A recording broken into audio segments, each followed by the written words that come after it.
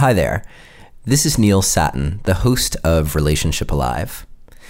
The Relationship Alive podcast is my offering to you to support you in having the best possible relationship. So if you're finding it to be helpful, please consider a donation to help support the podcast. In order to do that, all you have to do is visit neilsattin.com/support or text the word support to the number 33444 and follow the instructions. And thank you so much for your help in ensuring that we can continue. And today's show is also sponsored in part by Talkspace, the online therapy company that lets you choose from over 1,500 licensed therapists. Get matched with your perfect therapist who can put you on the path to a happier life and a thriving relationship. For a special offer for you, visit Talkspace.com/alive. Also, many of the things that we're going to talk about in this episode require a lot of really great communication between you and your partner. If you're interested in learning how to communicate in relationships so that no matter what you're talking about, the good things or the challenging things, you can become more connected with your partner, then please consider downloading my free guide to my top 3 relationship communication secrets. To do that, all you have to do is visit neilsattin.com/relate, or you can text the word relate to the number 33444 and follow the instructions. Okay, I think that's everything. Let's get on with the show.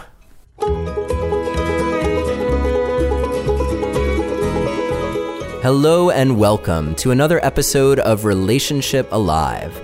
This is your host, Neil Sattin. How does the way that your parents raised you, especially when you were really young, affect your sex life? Can you be addicted to love or sex? And if so, what does that even mean and what do you do about it? How do you define your own version of healthy sex so that you're not just following along with what culture has handed you? And finally, how do you step away from the dopamine and novelty seeking of dating and when you find someone, make the switch to a monogamous relationship in a way that gives you energy for that one special connection and that helps you resist the temptations of diving back into the rush of the dating world? In today's episode, we are speaking to one of the world's experts on sex and neurobiology, and especially the treatment of sex and love addiction, Dr. Alexandra Katehakis. Alex's book, Sex Addiction as Affect Dysregulation, is a must-read for therapists looking to understand the latest on how to approach sex addiction treatment and therapy. And her work at the Center for Healthy Sex in Los Angeles fosters a sex-positive approach to rediscovering sex in a way that's right for you. Alex is also the author of Erotic Intelligence, Igniting Hot, Healthy Sex while in recovery from sex addiction. As usual, we will have a detailed show guide for today's episode, which you can get at neilsattin.com/healthysex or by texting the word passion to the number 33444 and following the instructions. Alex Katehakis, thank you so much for joining us today on Relationship Alive. Thank you, Neil, for having me. It's my pleasure to have you here. And let's maybe set some ground rules right at the beginning, because I've already mentioned your book, Sex Addiction as Affect Dysregulation, and there's controversy in the world. Can you be addicted to sex? And how is that different than just enjoying sex? And how would I know if I'm enjoying it or am I addicted to it? Am I addicted to love? Is love a need? It gets confusing. So perhaps you can help simplify the discourse for us today. Well, let's see, that's a big topic to handle, but let's just, when I think about the word addiction, and I investigated this quite a bit, the actual definition of it is a strong predilection for something.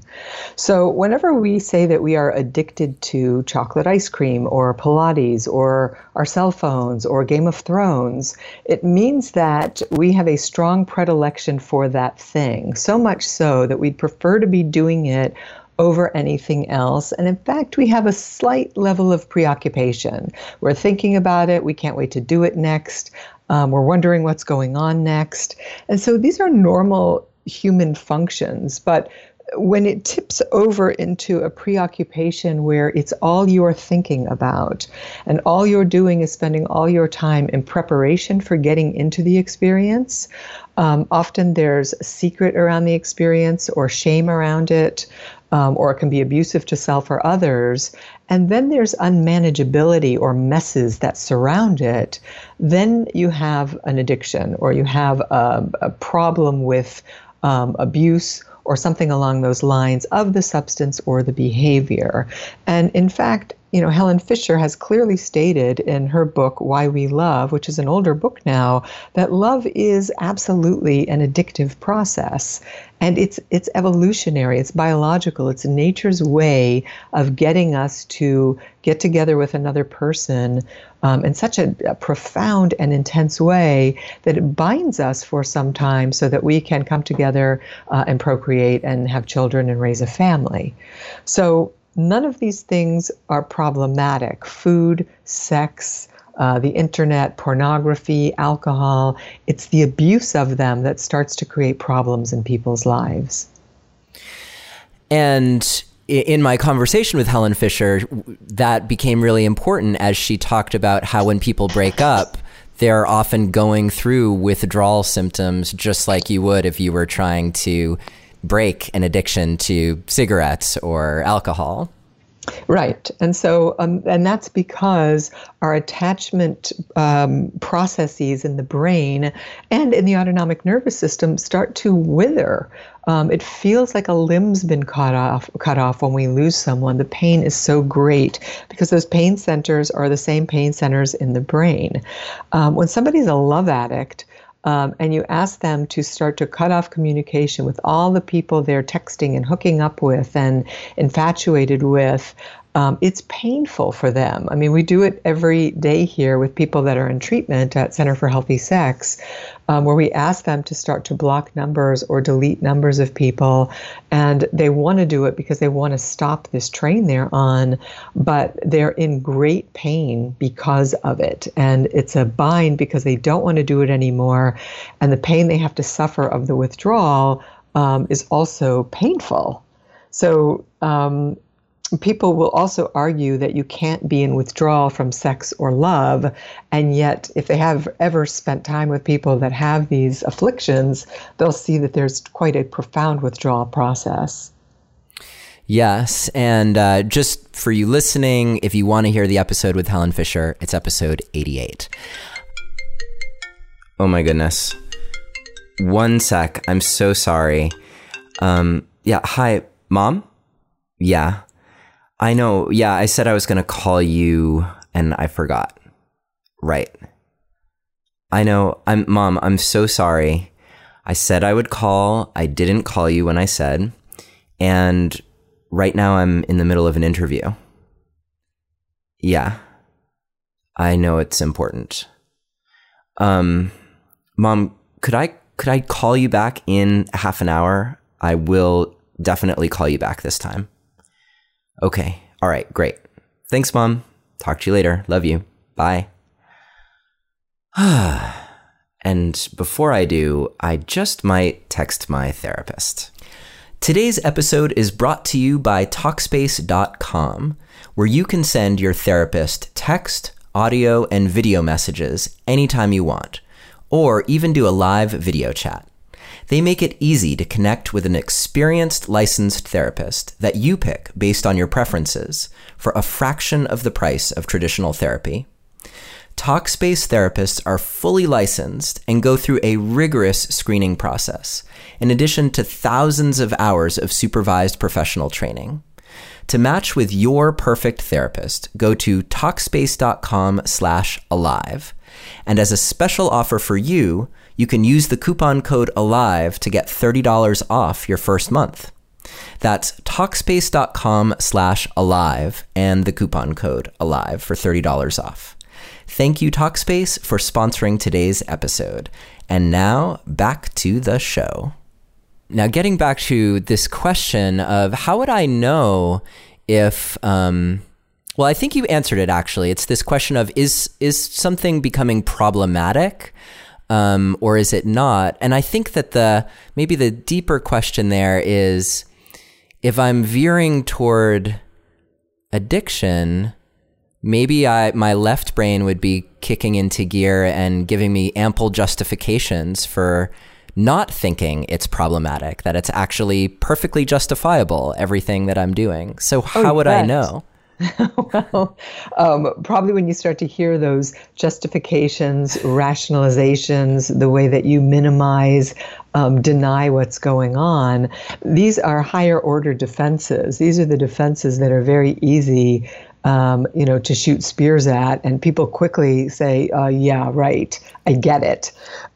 Those defenses are the ones that have to be deconstructed, and people will tell you pretty quickly that they're violating their personal value system, and that's what's at issue here. It's not a moralistic judgment or an attempt to colonize all people to some sort of normative standard. It's about each individual saying, these are what my personal values are, these are what my sexual values are.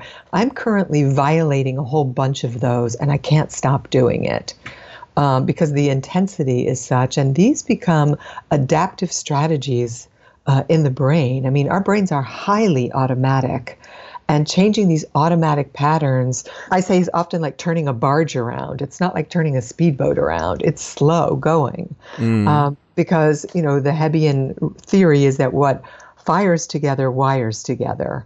And so when you do something over and over and over again, you've got these neuronal firing patterns that create these tenacious neural networks. And we then go on automatic. It's just the nature of the beast. So when people find themselves doing things they don't want to do anymore, or they can't stop doing it even though they want to, then they likely have a problem. Let's set the stage for this with some thoughts about how our neurobiology develops when we're younger. Because if there was anything that gave me pause, not only thinking about my own upbringing, but also reflecting on how I'm raising my kids, it was reading the sections of your book that are all about the importance of attunement between caregiver and child, and what happens when ruptures in attachment aren't repaired quickly. Right. And it's not just that they're not repaired quickly, it's that they're chronically unrepaired. So sometimes something can happen with an infant or a child where the parent can't repair it quickly because they're under duress or other things are going on. They do get to the repair. It's when there are these chronic unrepaired ruptures or micro assaults when they're on the infant that start to create distorted regulatory patterns. So if I go back a little bit, we're now looking at these problems as deep as the third trimester of pregnancy because there is a neurochemical intersubjectivity between the mother and the infant that's taking place in utero. So in other words, if mother is extremely stressed, chronically stressed, if she's chronically anxious, depressed, under siege because there's violence in the household, she's going to be releasing a whole host of stress neurochemicals by way of her HPA axis, the major stress system for the autonomic nervous system. So cortisol, adrenaline are some of the neurohormones we're most familiar with. So that infant is already being set up under duress. So that's one place where it can start. That's why the third trimester of pregnancy is so important for mothers to be tended to, because also what's happening is the left brain is starting to recede and the right brain and intuition are starting to become dominant. And in our culture, unfortunately, we don't make a space for women in that stage of pregnancy to be at home, to nest, to prepare, to be in concert and communication with her infant. Oftentimes we see young women, standing behind grocery store checkout counters and they look like they're going to give birth any second. They're fighting to stand on their feet and think. And so these are big socio-cultural political issues that you and I can't get into. But the point is, the third trimester is where all of this starts. So go ahead. Yeah. So, and I'm jumping ahead a little bit to this question of how ideally we learn to regulate through the pair bonding with our mother or primary caregivers. So once the infant is born and the primary caregivers are there, it's essential that those caregivers, whether they are males or females or a combination or the same of both, are attuned to that infant and finding what we call the infant's timing. Because as Alan Shore schools us, the right brain is experience dependent for maturation, meaning that child, that infant, needs a high level of contact by way of gaze, by way of the vocalization of the parent, touch, gesture, facial expressions. All of that is assisting that right brain to coming online and regulating the autonomic nervous system, which is the body. Because the central nervous system, which is the brain and the spinal cord, are still nascent. In the brain, we really have just the limbic system in place at birth. So that limbic system is imprinting images from the face of the primary caregiver. And so that attunement is essential. And when the attunement is off, these are micro assaults. It's the job of the caregiver to find the timing of the infant again and bring it back into a regulated state. So the parent is an interactive regulator. They're an external, sort of like an external hard drive, if you want to think about it that way, at least for the first 18 months, because that's how long it takes for the right brain to fully start to come into fruition. The left then becomes dominant around 18 months. And so this is where it gets so fascinating, because you talk about how when those repairs are not made, then what happens is our parasympathetic response can kick in and actually isolate us as a way of trying to cope with the stress of not being attuned to. Am I getting it kind of right here? That's correct. So let's take a look at that. In the 50s, there was somebody named Dr. Spock who instructed parents to let their children cry it out as a way of sleep training them at night. And lo and behold, the children got quiet, not because they were regulating themselves, but because they were dissociating. Because when you've got high sympathetic arousal, which is the fight or flight mechanism, high activation in the nervous system, the infant is yelling out, because it's its only language, for regulation. I need help. My diaper's wet. I'm agitated. I'm scared. We can give it all kinds of language. And when the caregiver doesn't respond, then the sympathetic branch of the nervous system starts to come up in an attempt to down-regulate that arousal state. So both of those systems are at their maximum capacity. And when that happens, there's a freeze state. And at that point, the infant will dissociate, meaning the high right centers of the brain uncouple from the lower parts of the brain. So you've got circuits that are down now, and the infant is essentially in a collapse state. It's not regulated in that moment. So these are extreme examples, and this is why we now know that borderline personality is made in infancy. And it's not a, quote, just an attachment or personality disorder. That's a later stage construct. It's a problem of affect dysregulation. Yes. And so your book, Sex Addiction as Affect Dysregulation, what I got from it, among many things, was how our ability to regulate our affect is so important to recovering from so many different disorders or ways that we check out or aren't functioning the way we optimally would be in society and in our lives. Right. So when a parent fail in infancy, and then later children that grow up in a household that is abusive, typically emotionally abusive, is what we see in sex addiction, although we do see physical and sexual abuse.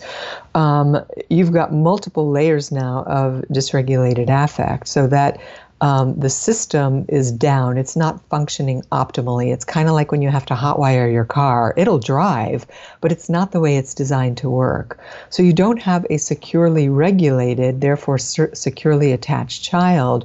And what I'm proposing is that addictions of all stripes get set up very early on. So we can't say this infant or this toddler is going to be an alcoholic or a sex addict. We don't know. There are usually a lot of things along the way that determine that. But their inability to regulate themselves is going to have people reaching for a drug, alcohol, masturbation compulsively, gambling, something to make themselves feel better because they cannot manage their anxiety, depression, or whatever dysregulated affect they have that's chronic now.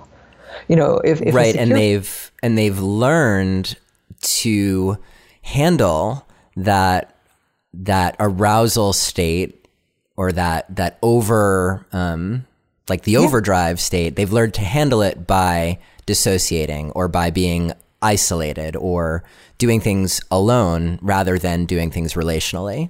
Exactly. So if you've got a parent who's not safe, or who's dismissive or avoidant, that child, and especially smart kids, figure out pretty quickly that they have to manage themselves.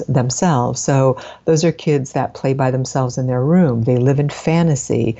Love addicts always have a rescue fantasy from childhood. If you just ask any love addict, they'll tell you what it was. Somebody was going to come get them, whether it was a coach, a teacher, a rock star, some fairy princess. Somebody out there was imaginatively going to come rescue them from the emptiness they were feeling. Mm. And so this sets up circuitry in our brains that makes it really easy for us to find something that's not relational, that simply helps make the pain go away, or the unease of being uncomfortable for whatever reason. Right. These become adaptive strategies for soothing. And oftentimes they're maladaptive strategies. In childhood, they serve us living in fantasy. But in adulthood, if we get into a relationship with somebody and we're only in fantasy about who we think that person is and not in reality about who they actually are, because we can't pay attention to those cues, we're going to get into bad or destructive or not so good relationships. So now I want to jump for a moment into your model for healing around sex addiction, and how you're bridging the gap between left brain work that people would use to basically stop doing behaviors that are problematic, and all the important right brain work that helps rewire the system for proper affect regulation. Right. So, classically, when we think of addiction treatment, we think of the 12-step model. And many, many people, millions of people, have gotten sober in AA and all of its sister programs for decades now, because there are studies that show that interactive regulation in a group helps people change their attachment patterns, and therefore their regulatory patterns, because people are there for you. They're making eye contact. They're saying, call me, let's get together. They're helping to mitigate the shame that swaddles addiction. And so that is a top-down model. In other words, it's cognitive first. Look at what you're doing, look at what you're saying, look at what your behaviors are, and you start to change them. And those get deconstructed by the 12 steps when people have to do an inventory of their resentments and look at their character defects. And it's really deconstructing, again, these higher order defenses of denial. Where psychotherapy comes into play in regulation theory is that in therapy, which can't necessarily be done as deeply with a friend. And I always say that if we could get better by ourselves, we'd just sit at home and talk to ourselves. But, human beings need other human beings for regulation. in therapy, working with a therapist who's working affectively with you, a therapist who's really noticing what's happening in their own body and tracking what's happening in your body and naming that. So together, you're feeling what happened in the past in the present starts to rekindle or reignite those circuits that went down oh so long ago. And when the circuitry starts to recouple, you get more complexity in the system, and people go from feeling dull or dead to starting to feel better, more integrated, and even have states of joy and happiness. But this can only happen in relationship with a trusted other. So, and how does that different than the relational experience people get in a 12-step program? Well, I think it's closer in. I think in a 12-step program, it's people helping people, addicts helping addicts. In therapy, it's a much closer in attachment relationship because the relationship is, while it's dyadic, it's a two-person dyadic system, meaning that the therapist is actively involved in what they're feeling in relation to the person sitting opposite them. It's not the old one-person model where I am making analytic comments or interpretations about you, or I'm the expert on your life. It's more that together, like the mother and the infant, the therapist is looking for the timing with the patient they're sitting with and starting to have a lived experience of what it feels like to be in that person's presence. So there is what Shore calls a right brain to right brain communication, or a conversation between limbic systems that is not cognitive, it's not verbal, it's affective. And that's different again from Rogers' unconditional positive regard, which was beautiful, but it was still a one-person system. It was about him regarding the client, but he wasn't in a feedback loop. At least he wasn't consciously thinking about it that way. It was happening anyway because we are constantly in nonverbal communications with one another.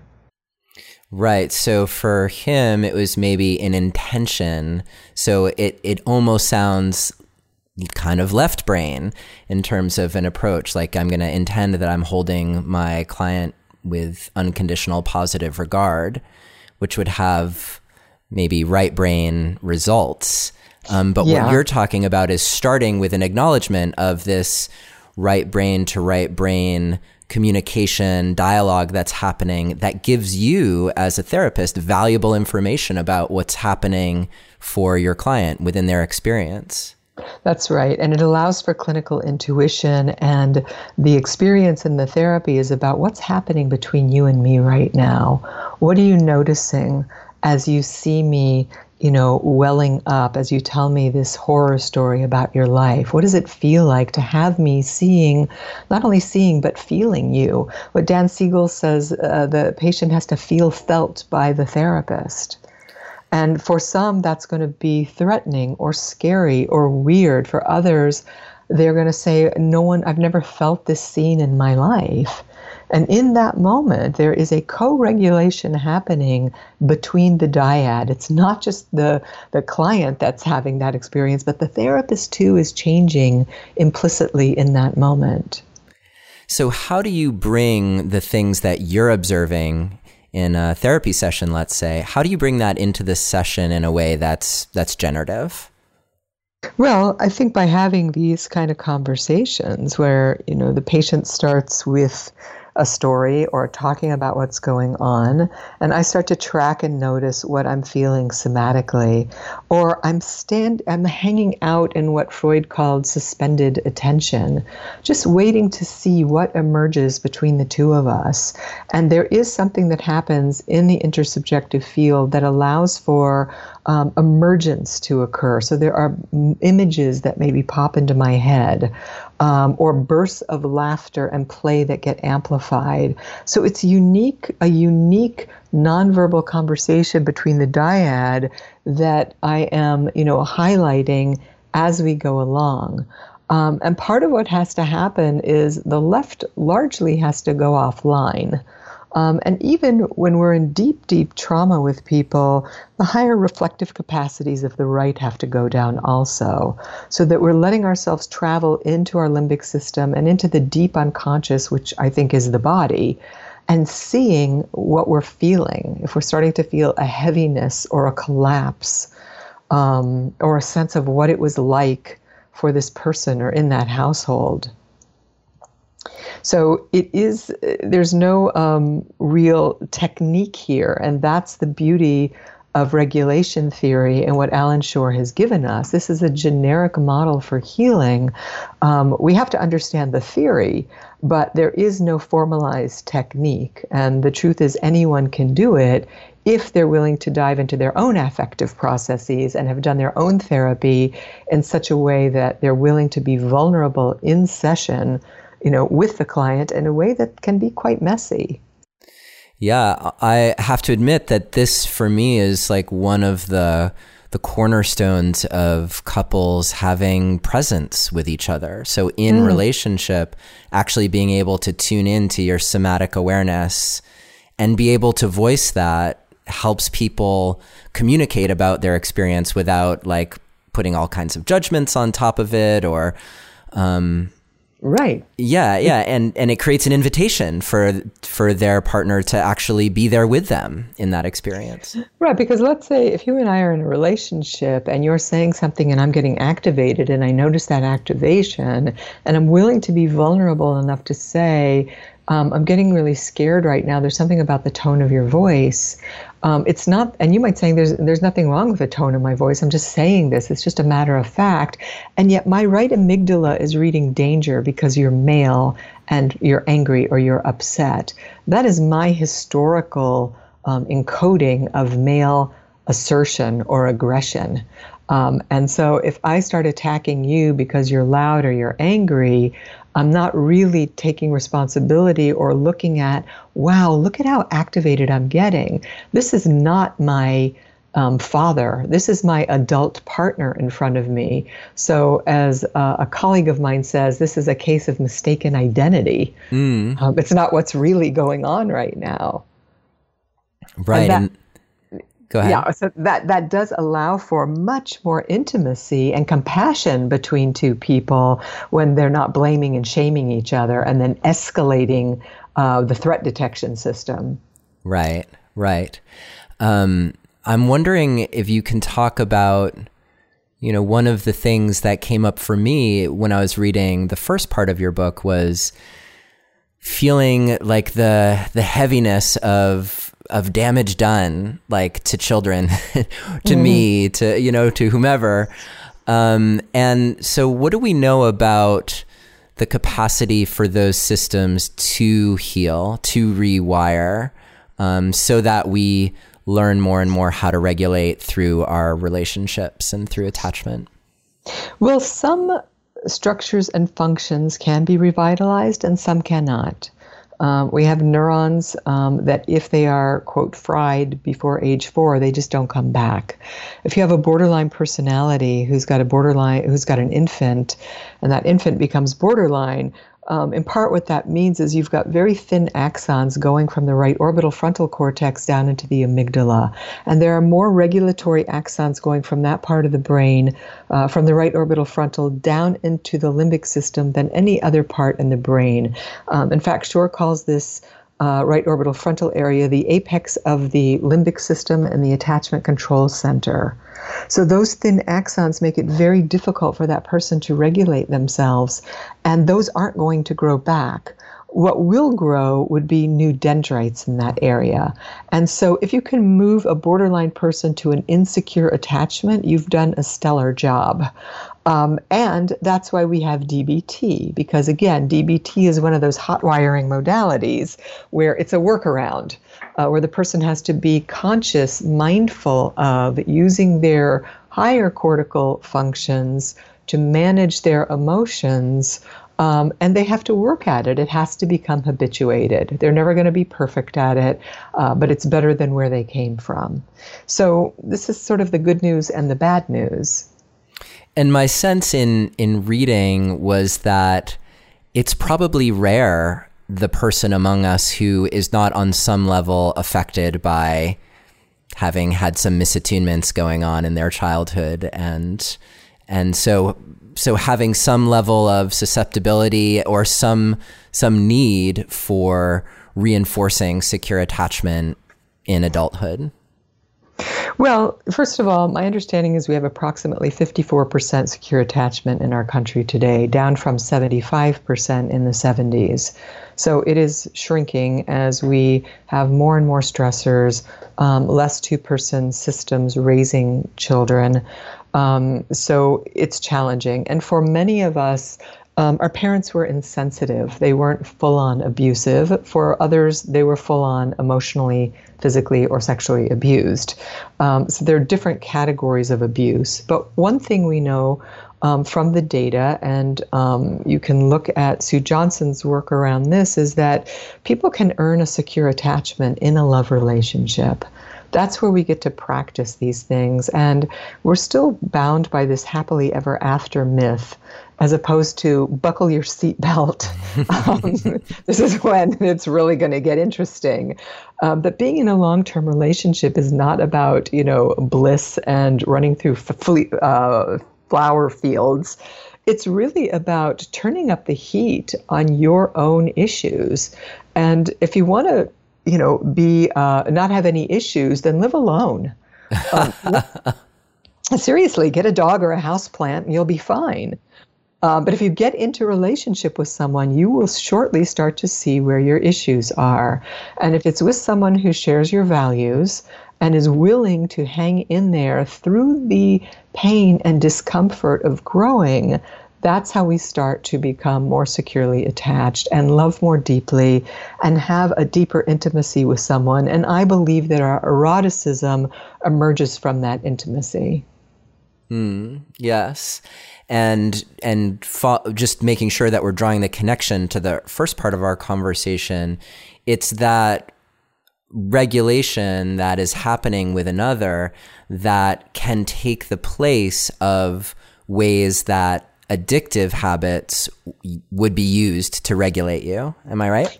Yeah, that is correct. But it's very difficult for someone who's been so avoidant or dismissive, and then they've wrapped an addiction around them. First, they have to get rid of the addiction and start to deal with the dysregulation of not having that thing to run to. That's a very raw state, and that's why I think a fellowship is so incredibly helpful to people, because they don't feel alone.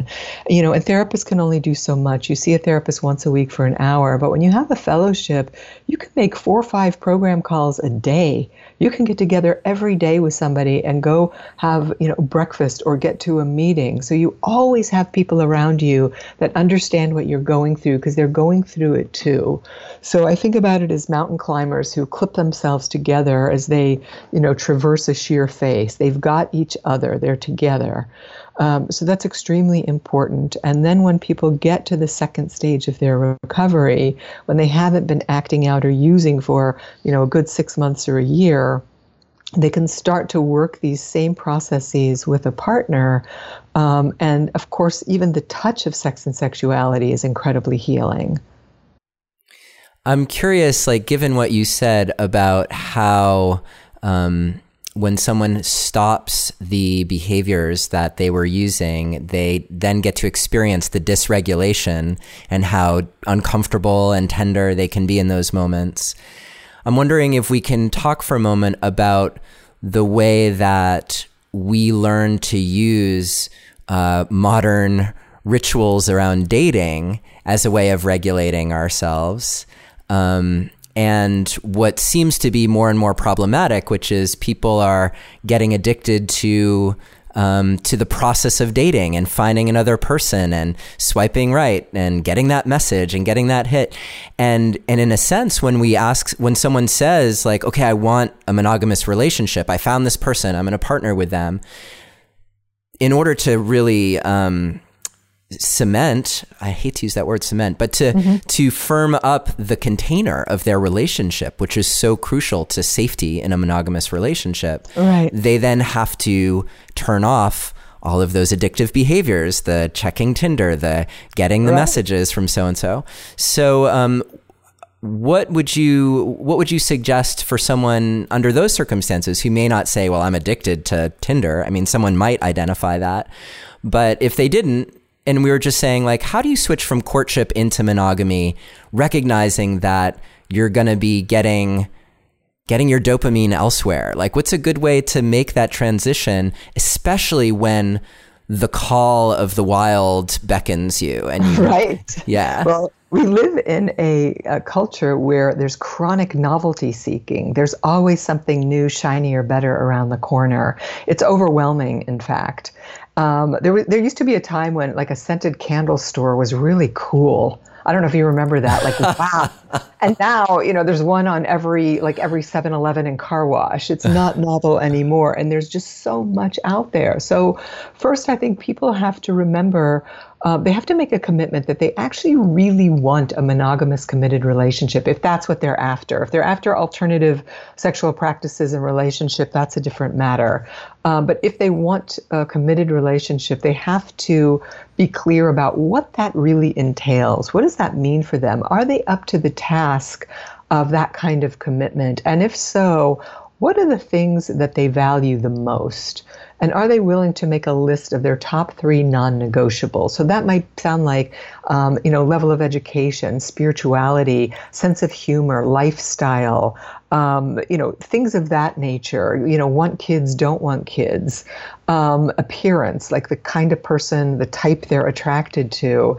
And so to get super clear about that, so when they start to date and they find someone who really fits that bill, at that point they're willing to say to themselves, I'm getting off these dating sites, I'm turning off my social media in that regard, and I'm really going to hunker down and commit to getting to know this person and pay attention to who this person is, not my fantasy of who I want them to be. So if they say they're going to call and they call, that's a good sign. If they say they're going to call and they don't call, you need to pay attention to that. Don't keep giving people second, third, fourth, 10th chances when they're not really showing up. So the key is that you want to feel like you want that person and that they want you in return, that there's an actual volley taking place and that you're finding out who they are in great detail, not making assumptions. Meet their friends, meet their family members, pay attention to how this person shows up in your life. And that will be sort of a quick and easy recipe for success. Yes. And while you were saying that, I suddenly had this aha moment, which is that if you, in your new partnership, are focused on your somatic awareness and being there moment to moment with your partner, then that's the exact kind of regulation that will help you and will be a new way of filling the void left by not getting to swipe left or right anymore, wait for that new message to come in. Yeah. Wouldn't you rather have a hug than swipe left or right? I would. And so, so I think it seems like it would be important for someone to notice, like, what is happening within them when they're, let's say, jonesing for an old flame or a round of Tinder or whatever it is, to notice what's happening in them and to see, like, oh, am I dysregulated right now? And if so, how can I bring that to my partner in a way that creates regulation? Right. So that I think is really wise, because those are the moments of intimacy and the moments of truth. And are you tracking your partner? Can you start to see what he or she needs? Are you generous and willing to give it to them, or do you avoid or run away because they're, quote, too needy? God forbid anybody's needy today, because human beings, we need each other for these regulatory purposes that you're talking about. So paying close attention to yourself and what you're feeling, reporting those, asking for what you want and need, and being able to give what your partner wants and needs as well. then you're in a very different kind of intimate, close-in relationship. And, people know how to have sex. We put a lot of attention on sex and how to have sex, and Cosmo still, a million years later, a magazine always has like hot sex tips. It's like, how many more hot sex tips are there? People know how to put their bodies together, but the challenge today is, can we put our hearts and souls together in a way that has meaning to us, that is safe, that we can trust, that also becomes arousing and erotic as a result of that, as opposed to just lunging at the erotic, and then you wake up 3 months later and you've been having like all this crazy sex, but you have no idea who this person is or if you even like them. Right. And that's especially when the novelty is worn off and the dopamine's no longer working for you. And yeah. Alex, we only have a few minutes left. I want to just let everyone know that we'll have a detailed show guide for this episode, which you can get by visiting neilsattin.com/healthysex. And we will have links to related episodes as well as to Alex Katehakis's books and her website, so you can follow up with her. Alex, you run the Center for Healthy Sex, and I think we got to spend at least the last couple minutes talking about how does someone uncover healthy sex for themselves and get related, like redevelop what their sexuality even is, so that it's uniquely theirs and not a product of culture or influence or neglect. Well, even the notion of healthy sex sounds normative, because what's healthy for me is not healthy for someone else, and vice versa. So I am creating a health workbook right now specifically for this issue on how to celebrate one's sexuality, and by going through some very pointed questions about different dimensions of healthy sex: the physical, the emotional, the relational, the spiritual, etc. So that we can start to tease out questions of, what do I really know about first of all, my sexual functioning? What's my arousal cycle at this point in time? Not what it was when I was 20, because it's different 20, 30, 40, 50, 60, 70s. Our sex lives and our attractions and our desires change over time. So we have to get clear with ourselves and honest with ourselves about our arousal cycle.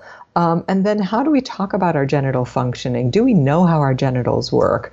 What do we like physically? What's arousing? What feels good? What kind of touch, rhythm, etc.? And then what are our personal and sexual values? And then do our sexual practices align with those, or are we violating ourselves by saying yes when we really don't want to do that thing, or we don't want to do it because we have some shame or limitation? So let's tease that out and see what's really true here for you at this stage. So to answer your question, I think healthy sex requires a deep investigation of who you are sexually today and what you like, and how do you put together kind of a new plan or new idea for yourself. I think that can be very exciting and enlivening for people when they realize that, for example, there is a whole new world of vibrators out there for women today.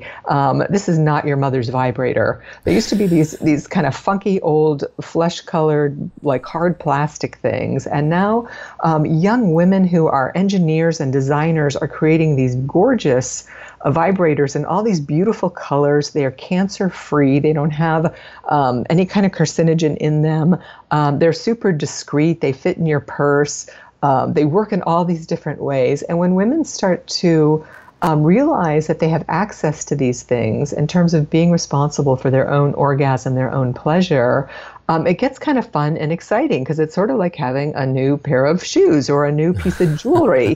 It's no longer this, kind of shady thing you have to be ashamed of. And that can be incredibly liberating for someone. And then coming out from any kind of sexual dysfunction also. So these are big, deep conversations that I think we all owe to ourselves to have. Yes, and I hope that we can do a follow-up at some time, because we could certainly talk about this for a lot longer. Mm-hmm. Do I have time to ask you one last quick follow-up about that? Sure.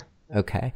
So I'm curious, because when people are wrapped up in, let's just call it a cultural escalation, or as you called it, chronic novelty seeking, you might have an idea about what your sexuality is that's actually driven by having been on that dopamine cycle and exposing yourself to increasingly more novel things. So how do you get some space from that so that you can localize with what's actually true for you versus just activating your dopamine? Well, I recommend that people take a period of celibacy. And it can be a week, a month, 2 months, 90 days, just so they can sort of clear the decks and notice how adaptive that strategy has become, how impulsive it is, how much I have to have that, as opposed to, if I didn't do that, if I didn't ejaculate or have an orgasm, what else might I be feeling right now? And how much of what's encoded in my head is encoded from years of internet pornography watching, which is a whole different matter because pornography addicts are different than sex addicts. And so can I sort of cleanse my palate, which is really the brain, because the brain is still the biggest sexual organ in the body. It gets aroused seconds before the genitals do. Can I look at if it's my trauma, especially for women? Oftentimes women that are sex and love addicts are really driven by sexual abuse, overt or covert, in their childhood, and they're engaging in behaviors that are detrimental to them in some cases. And when they get through, quote, the recovery process, afterwards, they might find that they're still into, say, the BDSM activities because they're aroused by being submissive, but it's no longer from a place of dissociation or being unconscious or reenacting their trauma. It's now a choice because their arousal system, the autonomic system, is geared towards sort of high input. And so once that's the case, that's very difficult to change, and there's no need to change it if it's a choice and there's not shame involved in it. And so these, again, are sort of subtle slices. Some people might like shame in sex because it's part of what's arousing for them, but they're choosing it as opposed to engaging in behaviors that feel, humiliating, shameful, and then they feel like garbage afterwards because it's a trauma reenactment.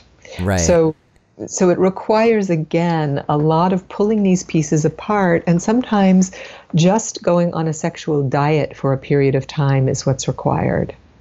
Got it. Excellent way to, I think, wrap up our conversation. So I want everyone to write me a month from now and tell me how your month of celibacy went, what you've discovered. Right.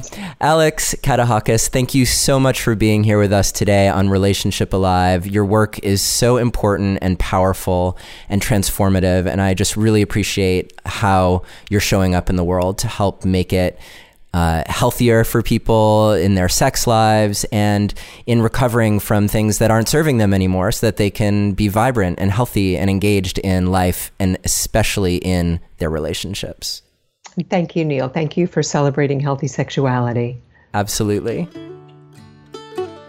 Thank you for listening to another episode of Relationship Alive. If you like what you've heard and want to make it easier for other people to find out about us, please take a moment to subscribe to our podcast and to rate and review us on iTunes. If you have questions or comments or want to continue the conversation, you can always join our Relationship Alive community Facebook group. And for more information about today's episode, visit us online at neilsattin.com/podcast. Or you can always text the word PASSION, PASSION, to the number 33444 for more information. Finally, do you have a burning question that you're hoping we can have answered here on Relationship Alive, either for a future or past guest? Let me know and I'll see what I can do. Take care and see you next time.